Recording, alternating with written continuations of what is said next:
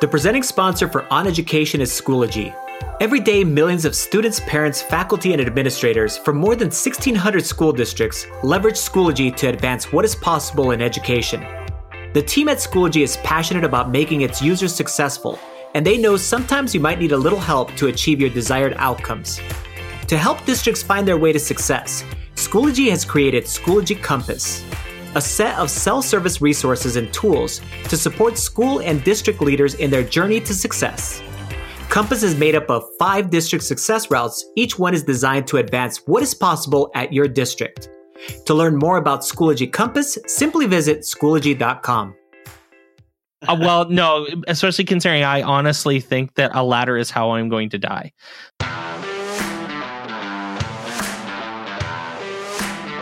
Welcome to On Education. I'm Mike Washburn. And I'm Glenn Irvin. Friends, we have an awesome pod for you today. We're going to discuss Google's acquisition of Workbench, why crowdfunding is making up the shortfall on school budgets, the reasons why the first year of teaching is so difficult, our top 10 formative assessment apps, and our guest this week is Monica Burns. Awesome is right. Yeah. It's a lot of stuff. Yeah, it's great. Cool. Hey, my Christmas tree went up today. Is yours up? I just was working on that yesterday. The whole day yesterday was about Christmas trees, lights, and everything else related to the holidays being put up in the house. We have to put the lights up outside a little bit earlier because it snows quite a bit earlier here. Oh yeah. In Barrie in particular, there's already a 1.5 foot of snow on my front yard. Jeez. So, oh yeah. No, dude, in Barrie where I live, we get what's called lake effect snow. Yeah, that makes sense. Quite a bit. And it basically starts snowing right around the second week of November, and the snow doesn't go away until March. Man.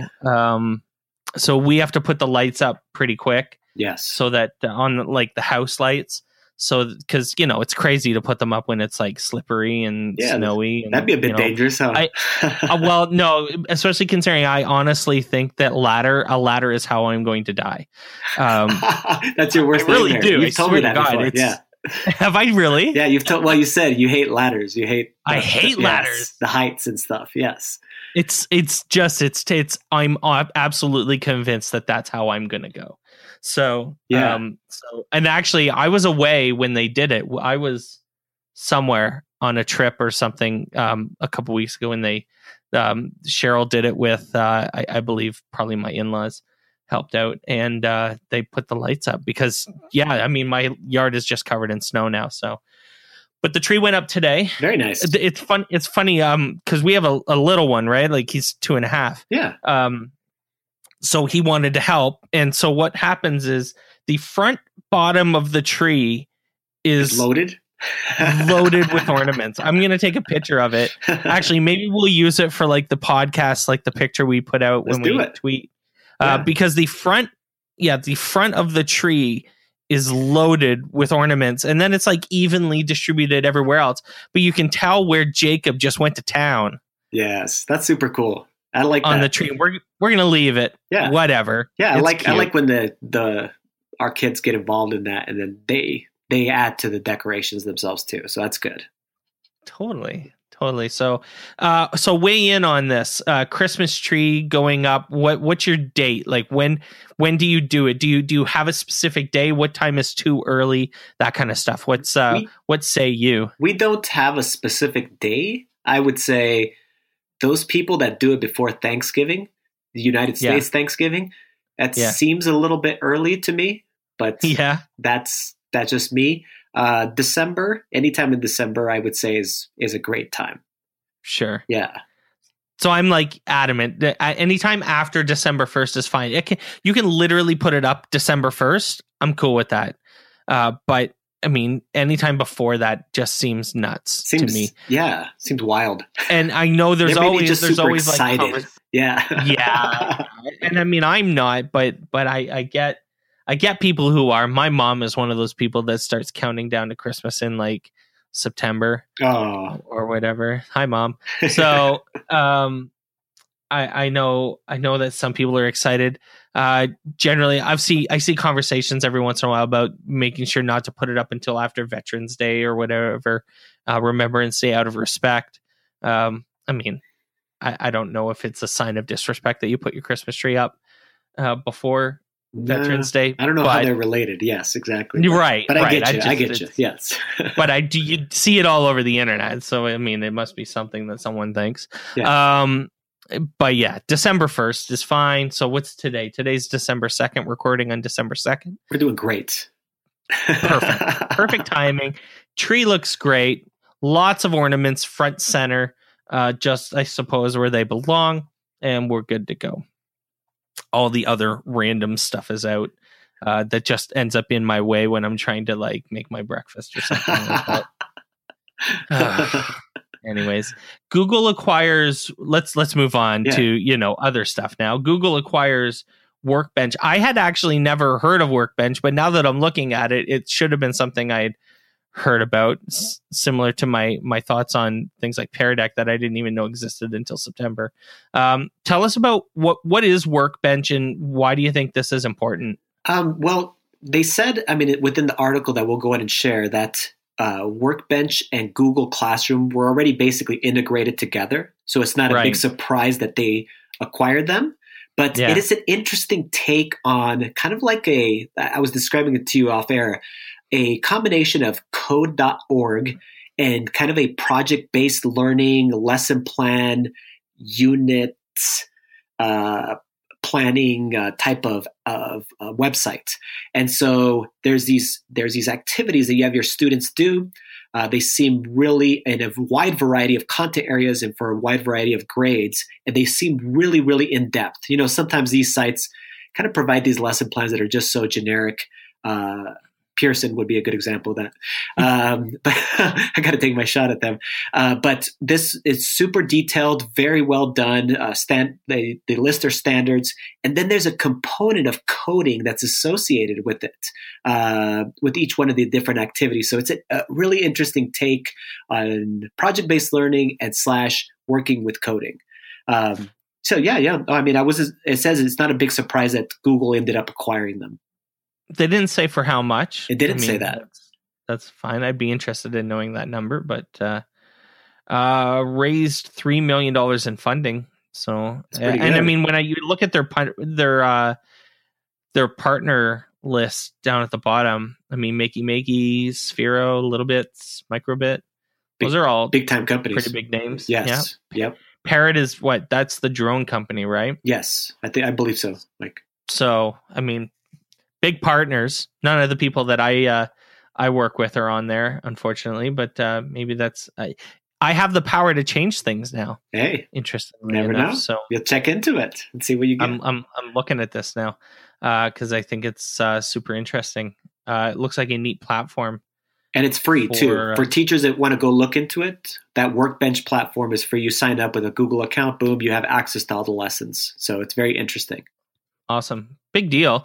I'm sure if $3 million is all they ever raised, I can guarantee you the people who are getting out based on that are probably making a decent amount of coin if Google's buying them, because there's no doubt it's selling for quite a bit more than that, I'm sure. Yes.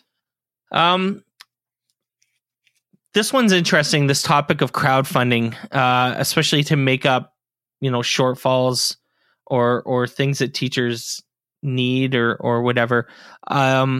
Obviously, we're going to see a lot more of this sort of thing in the future. And we're kind of partnered up or we've worked with Pledge Sense before. Yes. With the Teachers Are Professionals in a couple different ways. Not only having Andy and Alice Keeler on the pod, but through my work with Steve Isaacs on the Classcraft assignment. Exactly. So we've been involved with Pledge Sense a couple different ways. But what did you think of this article? Well, it's amazing that people are such hustlers, which it doesn't surprise me, actually, that educators are such hustlers. That's what I mean by people.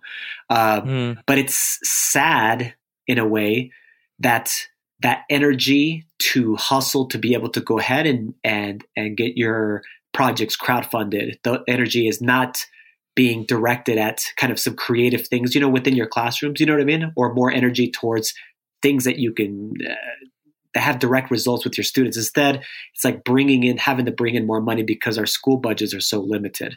So right. it's a great positive, but it's also a negative because our school budgets are limited so much, in fact, that you have to crowdfund in order to make up the shortfalls.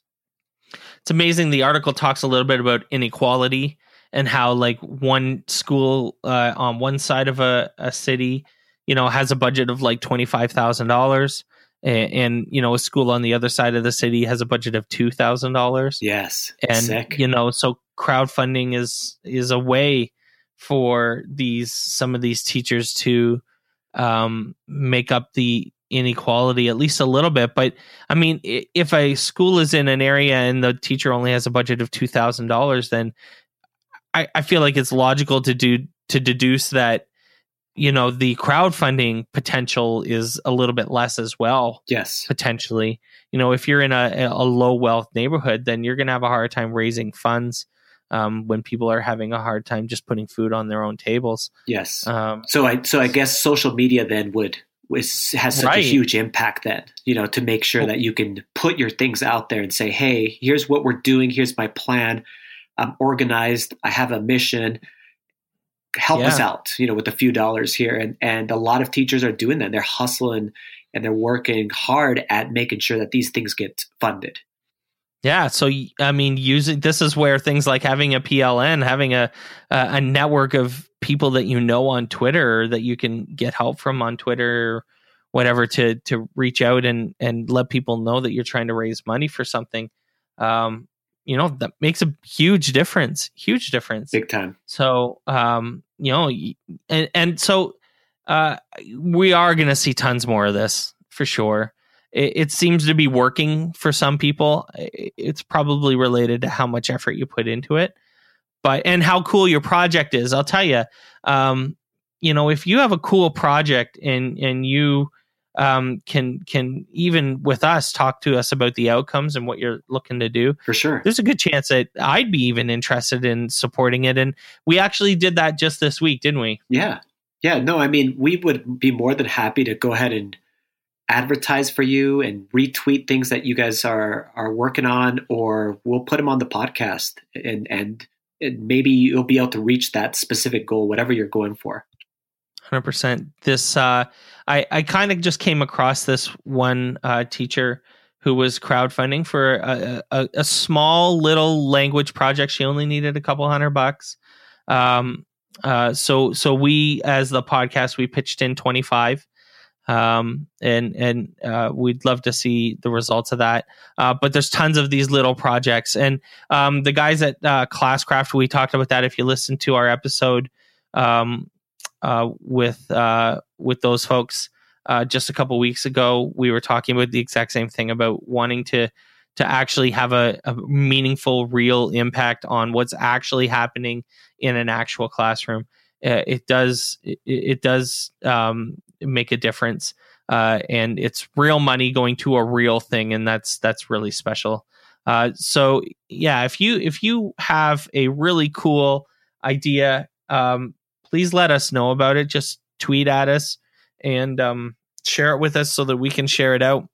And we'd be happy to use our social networking. I mean, it's not huge. We don't have 150,000 followers like Miss Keeler or anything like that, but not yet. Not yet. We're working on it. Right. But we'll help if we can. And we may even pitch in some money. You guys listen, if you guys keep downloading and sharing, we keep getting sponsors that gives us money, and that doesn't just go towards, buying video games, even though it might. No,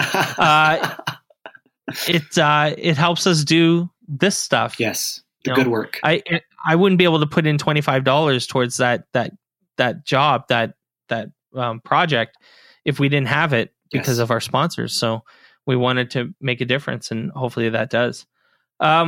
this is a really interesting topic. This last one that we're Yes. going to talk about, actually second last one, I guess this is a fun, jam-packed episode of On Education, There's folks. tons of stuff we're talking You're about. getting Great value stuff.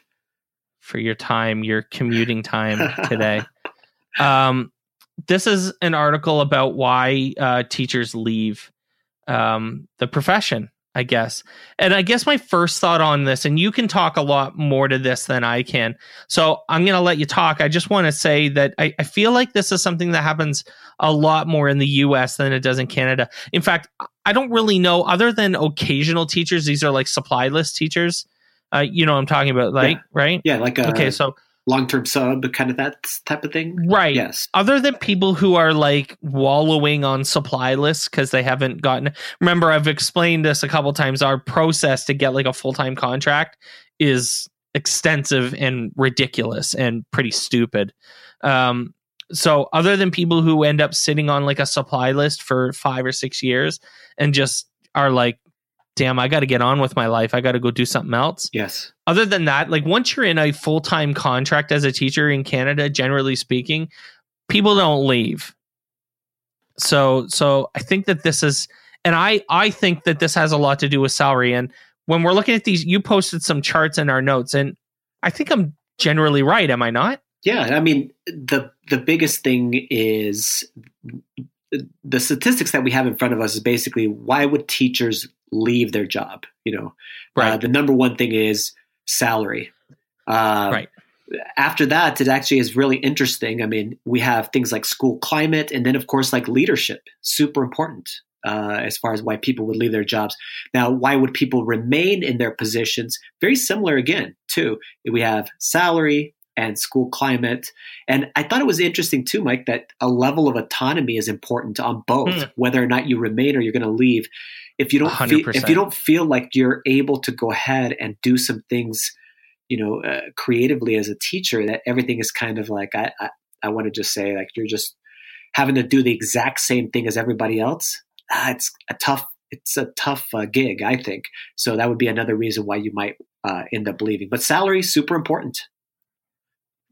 Leadership, trust, yes, level of autonomy, huge things. Grade or subject reassignment was one that was a little bit higher up on. Yeah, if you ended up like, if you were teaching something, and it happens a lot in the United States where you were teaching a content area and then you're on the bottom of the totem pole as far as tenure, you might be asked to teach outside of your content area. You know what I mean? And so that would be enough to put, you know, that looks like that's one of the things of why you might not want to stay, you know, as far as in the profession. That one specifically happens a decent amount in Canada, where it in particular, it actually happens to women quite a bit who go on maternity leave. Oh no. Because under the collective bargaining contract, as far as I know, the board has to give you your teaching job back. Obviously, you can't lose your job because you got pregnant, you had a child and went on maternity leave, but they are not obligated to put you in the same grade as you taught before. Oh no. So I've actually seen this at where I was teaching, where, you know, women would come back from maternity leave and be teaching a completely different subject. Now, that being said, it would not necessarily be enough for them to leave, and that's because as we notice in these charts, that some of the reasons why people stay in teaching is because of salary. Well, I mean, this is definitely the reason why Canadian teachers don't leave. Teaching is one of the best jobs you can have in Canada. That's awesome. As far as, you know, the combination of salary and job security is concerned. Yeah. And you know, for better or for worse, you'll put up with a lot of crap if, you know, you're able to live a comfortable life outside of your job. You may not be the most effective teacher in the world, and you may not, you know, enjoy it as much as you should if you're putting up with a lot of nonsense, but the salary will keep you there. It could. And It could. Yeah. I mean, I think though. I mean, of course, I would think like number one would be just job satisfaction. You know, you're have a passion for it. You're doing what you love, and then you actually get good pay, like you're just describing. Then you're going to put up with a lot of the other types of things because you're like, well, it doesn't matter what type of job. There's going to be that nonsense. You know what I mean? Every job has its nonsense. Exactly. Right. Right. For sure. So, I mean, teaching is hard, man. Yeah, it is. That's our good transition, though, too. Teaching is hard, right?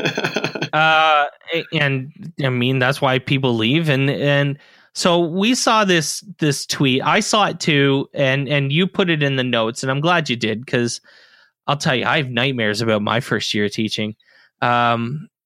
This Jonathan Pullum. Yep. Tweeted, and it got around and he wrote, I guess I'll quote it. Yeah. Said, moment of vulnerability. Teaching is hard. Being a first year teacher is hard. Asking for and receiving help is really difficult for me. Teacher exhaustion is real. Yes. And it's been hitting, and is real, and it's been hitting pretty hard lately, is what he said, basically. Yeah. And I couldn't agree more. My first year of teaching was brutal. Brutal. I remember it. It wasn't so far away, to be honest. So I remember it pretty clearly. And I was at the school at probably 6:30 or 7 in the morning and leaving at 6 or 6:30 at night. And I was getting into a lot of arguments with my boss because I wasn't afraid to tell him that he was wrong and that we needed to do things in a certain way. And I was trying to do the job as best as I could while learning and taking it all in. And working at a private school has its own sorts of challenges that are a little bit different. Sure. So I remember it, and it was a grind, man. So I get this. I get this completely. Yeah. No, I gotcha. How was your first year of teaching? Do you remember? You've been teaching for a lot longer than I have. How was it? Do you remember it? Yep, 98, 99 was my first year of teaching. So 20 years ago, basically. And I taught in a little town 14 miles from the Mexican border. It's called Holtville, and it's in southeastern California. I want to shout out to it's called the Imperial Valley, and it's a big desert down in southeastern California. Nice. And I went specifically to this town because my wife was already teaching there. And so I ended up taking whatever was given to me. You know how that is, Mike? Whatever job was open. So, sure. So I actually taught, I'm a Spanish teacher by trade, but I taught English language learners in world history. I taught geography. That's fun. I taught introduction to keyboarding and computers. Yeah, you did. Isn't that weird? And then my last thing I taught in this, it was kind of a rotating freshman class, and I taught geography. So just really strange things. But I don't remember being sad or frustrated about that. I was just happy I had a job. Kind of one of those things where you're like, cool, I'm teaching.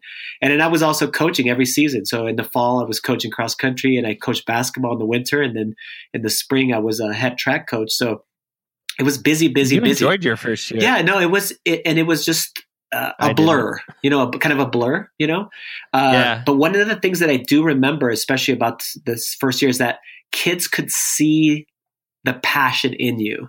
And that's what really got me going as far as I knew that teaching was where I needed to be. They could see your passion, and then they kind of followed along. You know what I mean? Even though you might not even have taught that specific content area, but they could see your passion for teaching. And then they were able to go ahead and rise up also. And then they were super appreciative of you going and being willing to go ahead and teach and being there and all these types of things. So really, really positive experience for me, but super difficult. I also responded to Jonathan and told him, hey, everybody's first years, it's not just year, but first years are difficult because there's so much to learn. And there's a lot of frustrations that you didn't take into consideration that that are real as far as in the teaching profession, and majority of them have nothing to do with students or teaching. It's the right hard work, though, right? Yes. I know we reference it all the time in a lot of different ways, but now we're talking about us and adults, and we need to. It's not just about finding the right hard work for our kids. It's, as a person, finding the right hard work for you. Yes. I actually wrote a whole paper about why I left my job to teach and how I relate that to games-based learning and video games and education. And I compared my guild leading in World of Warcraft to being the right hard work to make up for the fact that I hated my job when I was in sales.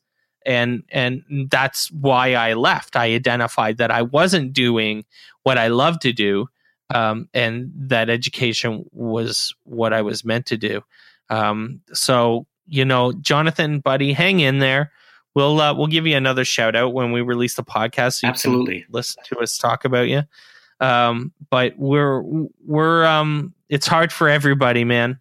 It's hard for everybody. It's supposed to be hard. If it wasn't hard, it wouldn't be worth it. Yes. Because everything in life that's hard is the things that, that you find you get the most value out of. Absolutely. And, if it wasn't hard, it wouldn't be worth it. So stick in there. It's a grind. Who would say that? Randall Sampson would tell you it's a grind. It's a grind. He has the little bracelets. Right. Yes. So grind on, buddy. You'll get there. It's supposed to be hard, and that's how you know you're doing a good job, because you care. So keep it up. You posted a screenshot of Andy. Yes. Yes. A great picture of Andy Leiser. Yes, Andy Leiser. Asking about real-time student response. Yeah. Web-based resources for real-time. My first thought was Pear Deck. Is that what I'm thinking? Is that what he's thinking? It could be Pear Deck. BYOD. Think from BYOD student device to projected image on the board, manipulation at board, a bonus. Nearpod, Pear Deck. Yeah. Right? Yeah. And then people just started including all of the things that we're going to transition to as far as formative assessment type of apps. So they were just basically now throwing out all of these different tools, which I thought was awesome. Cool. Not just sticking with what he was talking about, but we, like you just said, Pear Deck, Nearpod, fantastic tools. If you don't use them already, you should check them out. Even the free versions are amazing.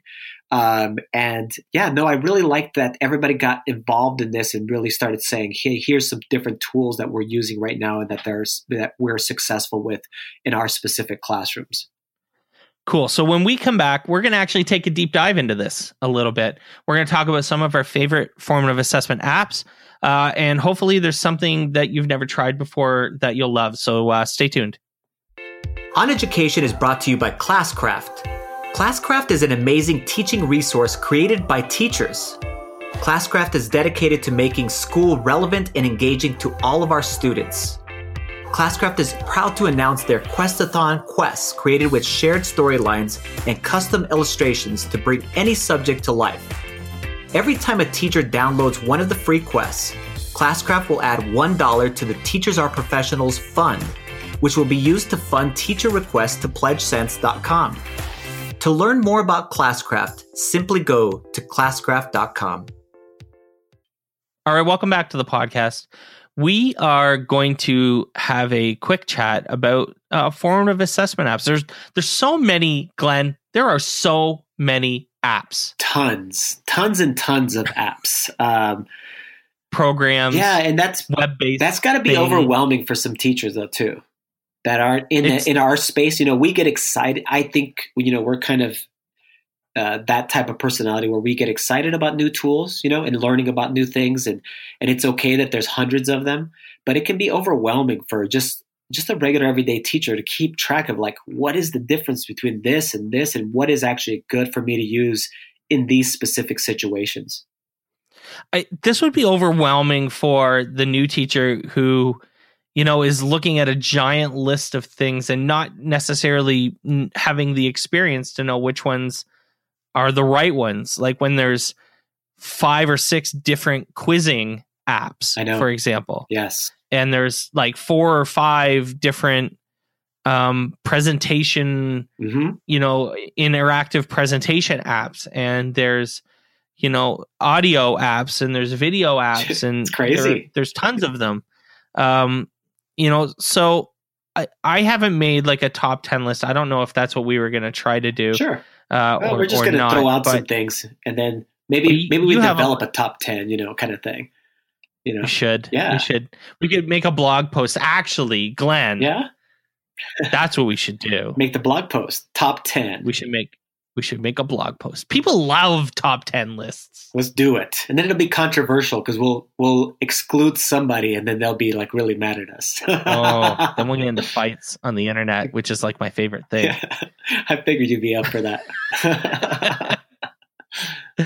All right. Cool. So you got a list here. Go through you wrote these down. So yeah, these are some of the ones that I was just taking a note of when we were looking at Andy Leiser's Twitter post and just a bunch of people responding. So if I was going to go with top 10 formative assessment apps, like when a teacher comes in and they're like, I want to, what kind of app should I be using? Depending upon the situation, because some of these are situational. They're different than each other in a way. They're still formative assessment, but they're, some of them are games, and some of them are more, like you just said, a presentation tool. So I would start, on my list here, I'm just going to skip around here, but I would start probably with Nearpod. And Nearpod and Pear Deck seem to do similar things, but in different ways, right? So I'm a big proponent of Nearpod just because there's still a lot of direct instruction that happens in classrooms today. So that thought of having a student-centered classroom where it's really a lot of it is driven from the student side, I think we're still a ways away from that happening, for the majority of classrooms. So there's still a lot of direct instruction. So the best direct instruction tool to go ahead and use, I believe, is Nearpod as far as getting students engaged and making sure that you know where they're at as far as in their knowledge, because you can do it not just with multiple choice and open-ended questions, but also with drawing tools and some of those types of things. So really have a wide variety of things to do there. So which one would you go with, Mike? So I like this whole ecosystem of quizzing apps, like GimKit is on our list here. Yes. I like it because it uses this currency system that they have, right? For sure. Yeah. Money. Aren't they the ones that have the money or whatever? Love it. Which is kind of neat. I think that's cool. I love quizzing apps. I think anything that it has like a gamification type element to it is a blast. The kids love, the students that I had were pretty competitive as well. So they enjoyed anything where they felt like they were almost like in a bit of a competitive environment. Yes. So if that's not every classroom is like that. Not every classroom is the same, obviously. Yep. Some classes, some students don't, get going, by seeing their name, in a leaderboard and stuff like that. But, my students certainly did. So yeah, anything like that is pretty fun. I would agree with you. And I always tell people, if you're going to use those as review apps, any kind of gaming apps, then use a variety of them, mix them up. So don't always use Kahoot, for example, or Quizlet Live or Quizzes. Right. There's a bunch of them. There's enough of them that you can vary them, that they're always novel. So it doesn't feel like, in every class you're doing a Kahoot, for example. Because I've heard that actually from students, that they're like, it just gets old after a while. You're just doing it in every class. It's lost its luster, and you want to make sure, of course, like you just said, that not all of your students are competitive. So you want to make sure you have a variety of different tools that you're going to use for them. But yeah, we have all kinds of tools here. We have Poll Everywhere. Have you ever used this thing called Plickers? So there's about 4 or 5 of them on here that I've never used. Plickers is an interesting. I've never one. used Poll Everywhere. I've never used Mentimeter. Yeah, Mentimeter. Yep. I've never used that. Okay. What is Jamboard? And Jamboard, was one of the ones that several people were talking about, and they needed a specific tool to be able to then use it. So we should investigate that one further. If you guys know something about Jamboard, tell us, and if it's being effective in your class, because I had never heard of that. So I wanted to make sure I added it to our list here and say, hey, how do you guys use this right now? Oh, it's like a Google thing. Is it? Very cool. It's a device. Yeah, that's what I thought. That's what someone said. Do you need to purchase the device in order for us to be able to do this? And so then I was like, oh, okay. But the Plickers one, I don't know if you have if the teacher has an iPad, for example, but the students don't have one-to-one devices, or the teacher has a phone even. The reason why Plickers is so is really well received is the students don't need the one-to-one device. Pretty interesting, huh?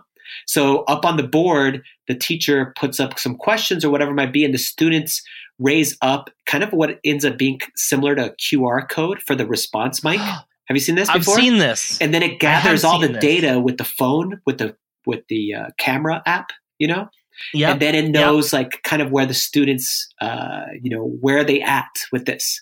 So it gathers the data very quickly and says, hey, the majority of you chose A, for example, but really the answer is C, and here's why. We can go ahead and have a discussion. So it's a real way of kind of going around not having a one-to-one device. So Plickers. Yes. I've never used this, but I've never used this as the teacher, but I've participated in it being used. Yes. And it's pretty brilliant. Yes, it let is. me tell you. And the speed in which it picks up the data is what I found was impressive. Like it scans, you move your iPad around and it's looking for a specific image. Yes. And depending on your answer, you'll have a different image on a piece of paper that you just hold up in the air. And the one iPad that the person who's running it waves it kind of around and it picks up whatever image and then it sorts them based on the image that you were holding up. And it's quite astounding how quickly it picks up the results.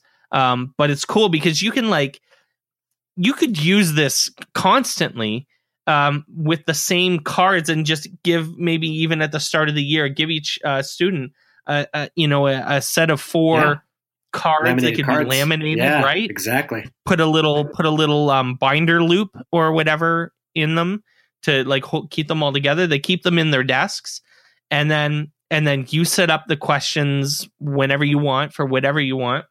And then boom. And then you just say, okay, let's see where everyone's at. We're going to do this. And you get instant information. The kids you wouldn't have to hand these sets of tags out. You can just keep them in your desk. Students keep them in their desk if they can keep them kind of organized. Like I said, in maybe a binder, I'm talking about a binder loop. Yes, gotcha. Hole punch each one of them, put them all together. Pull them out, keep them answer some questions. Yep. Love it. It'd be awesome. Yeah, that would be super quick. You won't need devices necessarily. And you can still get that fun. It's fun. I thought it was really neat when I was doing it. I thought it was pretty entertaining to do. And you're still giving the instructor a good amount of information. Absolutely. So I like that one. Jamboard is a lot like Microsoft has a competing product, a big Surface screen, basically. So they're selling it to schools, I guess, but probably mostly also to businesses as a collaborative whiteboard, basically. Oh, cool. For more businesses. It's super, nice looking and high tech and whatnot. So that's what a Jamboard is. Obviously, Flipgrid came up on this list. I had never seen. Yeah, of course. Yeah. So, I don't know how much more we need to say about Flipgrid at this point. Slack on this list was interesting. I've never seen Slack used as I thought it was interesting too. School tool. Yeah, I would want to know more about how schools are using it, because I would say, isn't Slack more of a collaborative organizational tool? Do you know what I mean? Like a project organization, discussions, email replacement. For exactly, on a specific topic to make sure that you're fulfilling whatever it is that you're working on. It was interesting. I would want to know more about how they're using it as a formative assessment tool. Right. So lots of interesting apps here, and some really, really cool stuff.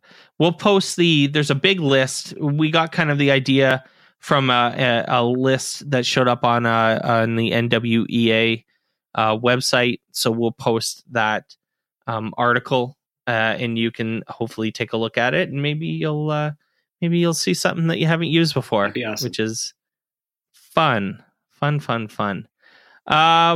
When we come back, we're going to be joined by the awesome Monica Burns. So stay with us. On Education is brought to you by Audible. So I got to tell you about this book. So I'm reading a book called You Can't Spell America Without Me. It's written by Alec Baldwin. And it's in Trump's vernacular. Like, it's in his voice. Like, it's like as if it was written by Donald Trump. Okay. And so I'm reading it, and I'm thinking, every time I'm reading it, I'm hearing Donald Trump's voice reading it to me. So I looked up on Audible if it was there, and I'm telling you, it's there. Oh, so my this goodness. is Alec Baldwin in the voice of Donald Trump reading the book You Can't Spell America Without Me. You've gotta listen to this. It is an absolute nightmare of a book. It's hysterical. So all that you guys have to do to listen to You Can't Spell America Without Me is go to audibletrial.com/oneducation. That's audibletrial.com/oneducation. And you will get a free audiobook download, which you should totally use for You Can't Spell America Without Me by Alec Baldwin, read to you by Alec Baldwin in the voice of Donald Trump. There's nothing better. So go do that, like, right now. All right, welcome back to the podcast, everyone. We are thrilled to be joined today by Monica Burns, who's going to be speaking at FETC this coming winter. And also, we just found out or just realized she's going to be at TIES as well. Welcome to the podcast, Monica. Thank you for having me. So excited to be here. So before we get going, maybe you can give us a little bit of the Monica Burns 101. Who are you? What do you do? Where are you from and your background? Give us a sense of how you got to where you are now and what you're doing. So I am a former New York City public school teacher. So I taught in a classroom where we started off with overhead projectors, but by the time that I left, we had 2 years one-to-one iPad. And so that's really when I started speaking and sharing and blogging about the work that was happening in my classroom. And when I left the classroom, I continued doing the writing and the blogging piece, but then also traveling and working with schools in different spaces who are really looking to be more thoughtful with their technology integration, as well as writing and publishing several books on education technology. So Monica, you co-wrote a book with Ben Ford. I think it just came out, and it's about an edtech tool called Adobe Spark. And the title of the book is 40 Ways to Inject Creativity into Your Classroom with Adobe Spark. So what makes Spark a go-to edtech tool for student creation? So our book came out just a few weeks ago through EdTech Team Press, and we really are excited about Adobe Spark from the creation side of things. I came across it when I was searching for open-ended creation tools in the classroom that were free, that would work on Chromebooks and iPads and whatever anyone got. And so I connected with the folks at Adobe and with Ben Forda and started sharing their tool more thoughtfully. And that's when we had the idea for some really concrete activities, lesson ideas, ways that teachers could use Adobe Spark in the classroom. And that's how the book came about. That's awesome. So I'm really interested in discussing a session you're doing at FETC, and it's called School Branding and Storytelling, again with Adobe Spark. And in the description of the session, you say, how is your school and classroom viewed by the outside world? And Mike and I talk about this type of thing all the time. So why do you think it's so important for teachers and admin to be aware of how they are viewed outside of the school? And can you give us some advice on how to best leverage, for example, the power of creation tools like Adobe Spark in social channels to celebrate teaching and learning at schools? So this is a topic that I'm really excited about because I spend a lot of time thinking about students as creators in the classroom, which is how I got connected and really dove into the Adobe Spark tools. But anyone can use them to tell a story, and that's where the school storytelling comes in. So I've had the chance to work with some school leaders, chat with school leaders, and brainstorm with them different ways to share their school stories. And I really think it's so important that everyone tells the great work that's already happening in their building. So it's not about creating new moments or anything like that. It's really about saying, what is everyone already doing? How can we snap pictures, create a video, put together a quick website, and do all of the things that can help other people understand all of the wonderful things happening in a school, in a district, and share that locally, right? So with people who are nearby in a classroom or more globally, if they want to share their story with the world. Absolutely. Nice. So in the previous segment of this episode, we were discussing our go-to formative assessment tools. And at FETC, you discussed that exact topic in a session called Make It Count, 15 formative assessment favorites for K-12 classrooms. Can you share with our audience what are your top 3 formative assessment tools?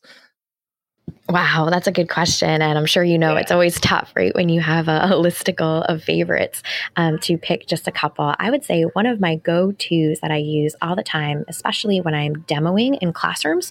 So a lot of times when I'm visiting schools, it's not just me kind of popping in for one day and then leaving, although sometimes that's part of it. More often than not, and one of my favorites, I'm with schools in more of a side-by-side coaching role. So one that I use a lot when I'm in classrooms is Nearpod.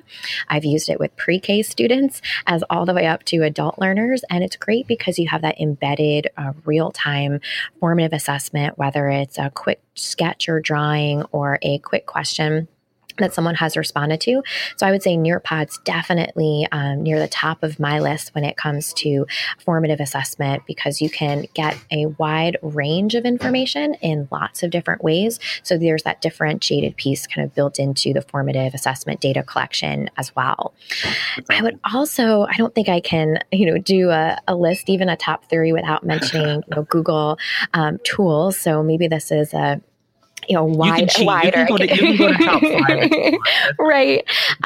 So, as much as I love something like Google Forms, right, which is great for making customizable data entry forms and gathering information, I really think that the real-time, concrete, right, relevant, actionable commenting that you can do within the Google Docs or Google Slides or even Sheets, if that's a space that you're in with your kids, that is really where the magic happens when we think about leveraging the power of digital tools. So someone can get information and actually use it, right? So when we think about formative assessment data, it really should be actionable. So if we can go in, we can see something, we can leave a comment and response. Not only are we on a fact-finding mode as an educator, but then we're giving a student something that they can work with, right? So that's definitely up there too. So Nearpod, and then the commenting within the Google ecosystem, and then the forms collection, that might round out my top 3. Cool. Yeah, we it's funny. We had a debate about, what was it, Glenn? Maybe about 4 or 5 episodes ago about kind of tech tools and apps, and one of the things that came up when we were debating was how powerful the commenting and thought system is for Google Docs and stuff like that, how you can collaborate and how teachers can just edit things on the spot or provide insight or feedback on the spot. It makes it a game changer when it comes to doing work that we've been doing forever. It is quite a valuable tool, I guess. No, I absolutely agree with that. And it's something too, where when we talk about, how many Chromebooks does your school have? How many iPads does your school, like that's great that you have access to technology, but then it's how are you using it, right? So those use cases that you just shared are really important for us to think about, right? When talking about how powerful technology is once you have it. Hey, Monica, we don't have this on our questions, but I was going to ask you this. Is there a ed tech tool? Mike and I are always looking out for the newest, latest, and greatest that people maybe aren't using fully right now. Because we talk about Nearpod and Google Forms, or sorry, Google Suite in general. But is there anything out there where you're like, people, you should really check this out, and this is something that would be powerful?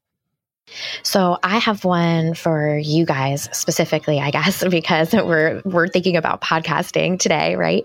Synth, I should say. I want to say their website's GoSynth, or on social they're GoSynth. So sometimes I'm putting them together, but Synth, like a synthesizer, SYNTH, is a tool that I've come across recently.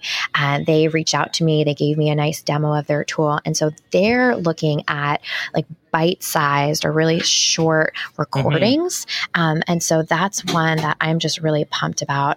And I think that from a formative assessment piece, being able to take more of an audio spin, like I love Flipgrid. I think it's really powerful, but it's always interesting for me to see, who's comfortable with video and who's not comfortable. And I don't even mean adults, right?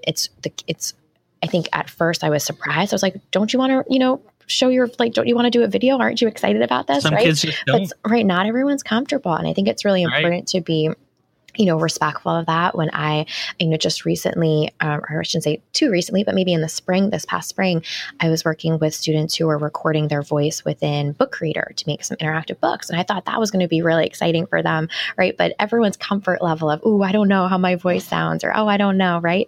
But Ghost or Synth is one that I think is going to be a really interesting one to watch in the formative assessment space. Didn't we talk about that? Didn't we talk about that a few months ago, Glenn? Yes, because it was a former company. I believe it was, I can't remember who they were before. They were Recap. So, yes, exactly. So I had been familiar with them for a while. I thought Recap was really great, but then Flipgrid was doing something that kind of fell, I think, in that space. So when they, were, I guess, looking for their next steps, I don't know too much about that, origin story. But yeah, they're connected with those folks.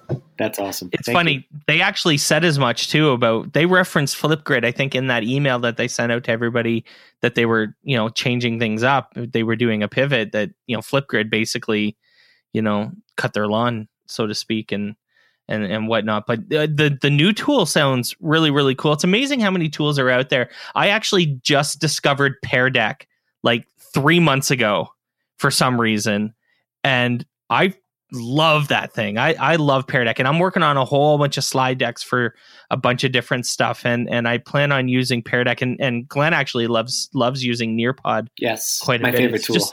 There are so many awesome tools out there, eh?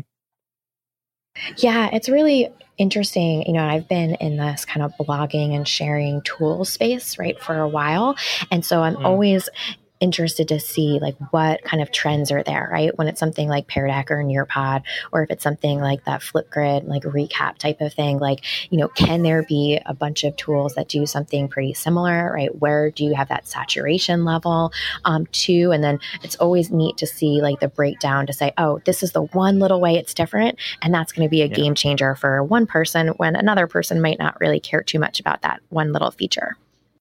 Right on. So one last, I guess, very important question. Glenn and I were talking about Christmas earlier in the podcast, and my Christmas tree went up today. So I guess we want to know, do you have any Christmas traditions, big plans? Do you have a tree in your home? And when does it go up, or is it up already? Do you want to weigh in on this for us, Monica? So my tree is up. Mine went up after Thanksgiving. So I did a trip down to visit family. And when I came back, I put it up that weekend. My tree is a fake tree. I live in Jersey City. So I'm in a city, and it is a gold tree, a tinselly gold tree. I want to see a picture of that. I'll make sure to put one up on Instagram this week. I'm still in the ornament mode where I bought new ornaments, but need some hooks for those extra ornaments, those things you don't think of when you get excited at Target. So that tree is up. It is a skinny, tall tree because I'm in a small square footage situation right now. But yeah, it was my kind of, I think I need that a few years ago. Nice. That is so cool. So there you have it. Monica's weighed in. The tree is up. Do you have thoughts on how early a tree should go up? I have or late. When is there a too early? So a couple things here. My rule is after Thanksgiving. Absolutely. I saw a couple people get excited on my social media, people I follow who already had their tree up before Thanksgiving. Not for me. But one of my favorite things, and I know some people who do this as a real family tradition, I've done it before in the past, but it's not like an ingrained family tradition, is lighting their Christmas tree at the same time as the Christmas tree at Rockefeller Center. So lighting it up the first time. And so that's one of those things that every year I say, you know what, I should wait, but then sometimes you just can't help yourself. That's so awesome. Cool. Yes. Very cool. So thanks for being on the show, Monica. We'll see you at, Glenn will see you at TIES. I won't be there. Yes. And I'll see you and Glenn will see you at FETC in January. Thanks for joining us. Thanks so much for having me. I'm looking forward to seeing you both.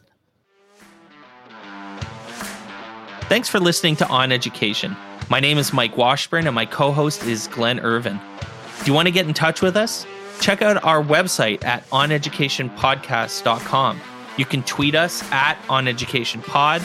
Glenn is at Irv Spanish on Twitter. I can be found on Twitter at Mr. Washburn. Our engineers are Jake and Justin at Podcast Production Team. Check out their website at podcastproductionteam.com. You can find us on Facebook by visiting facebook.com/oneducationpod. If you're enjoying the show and think others would too, we'd be thrilled if you shared it with them.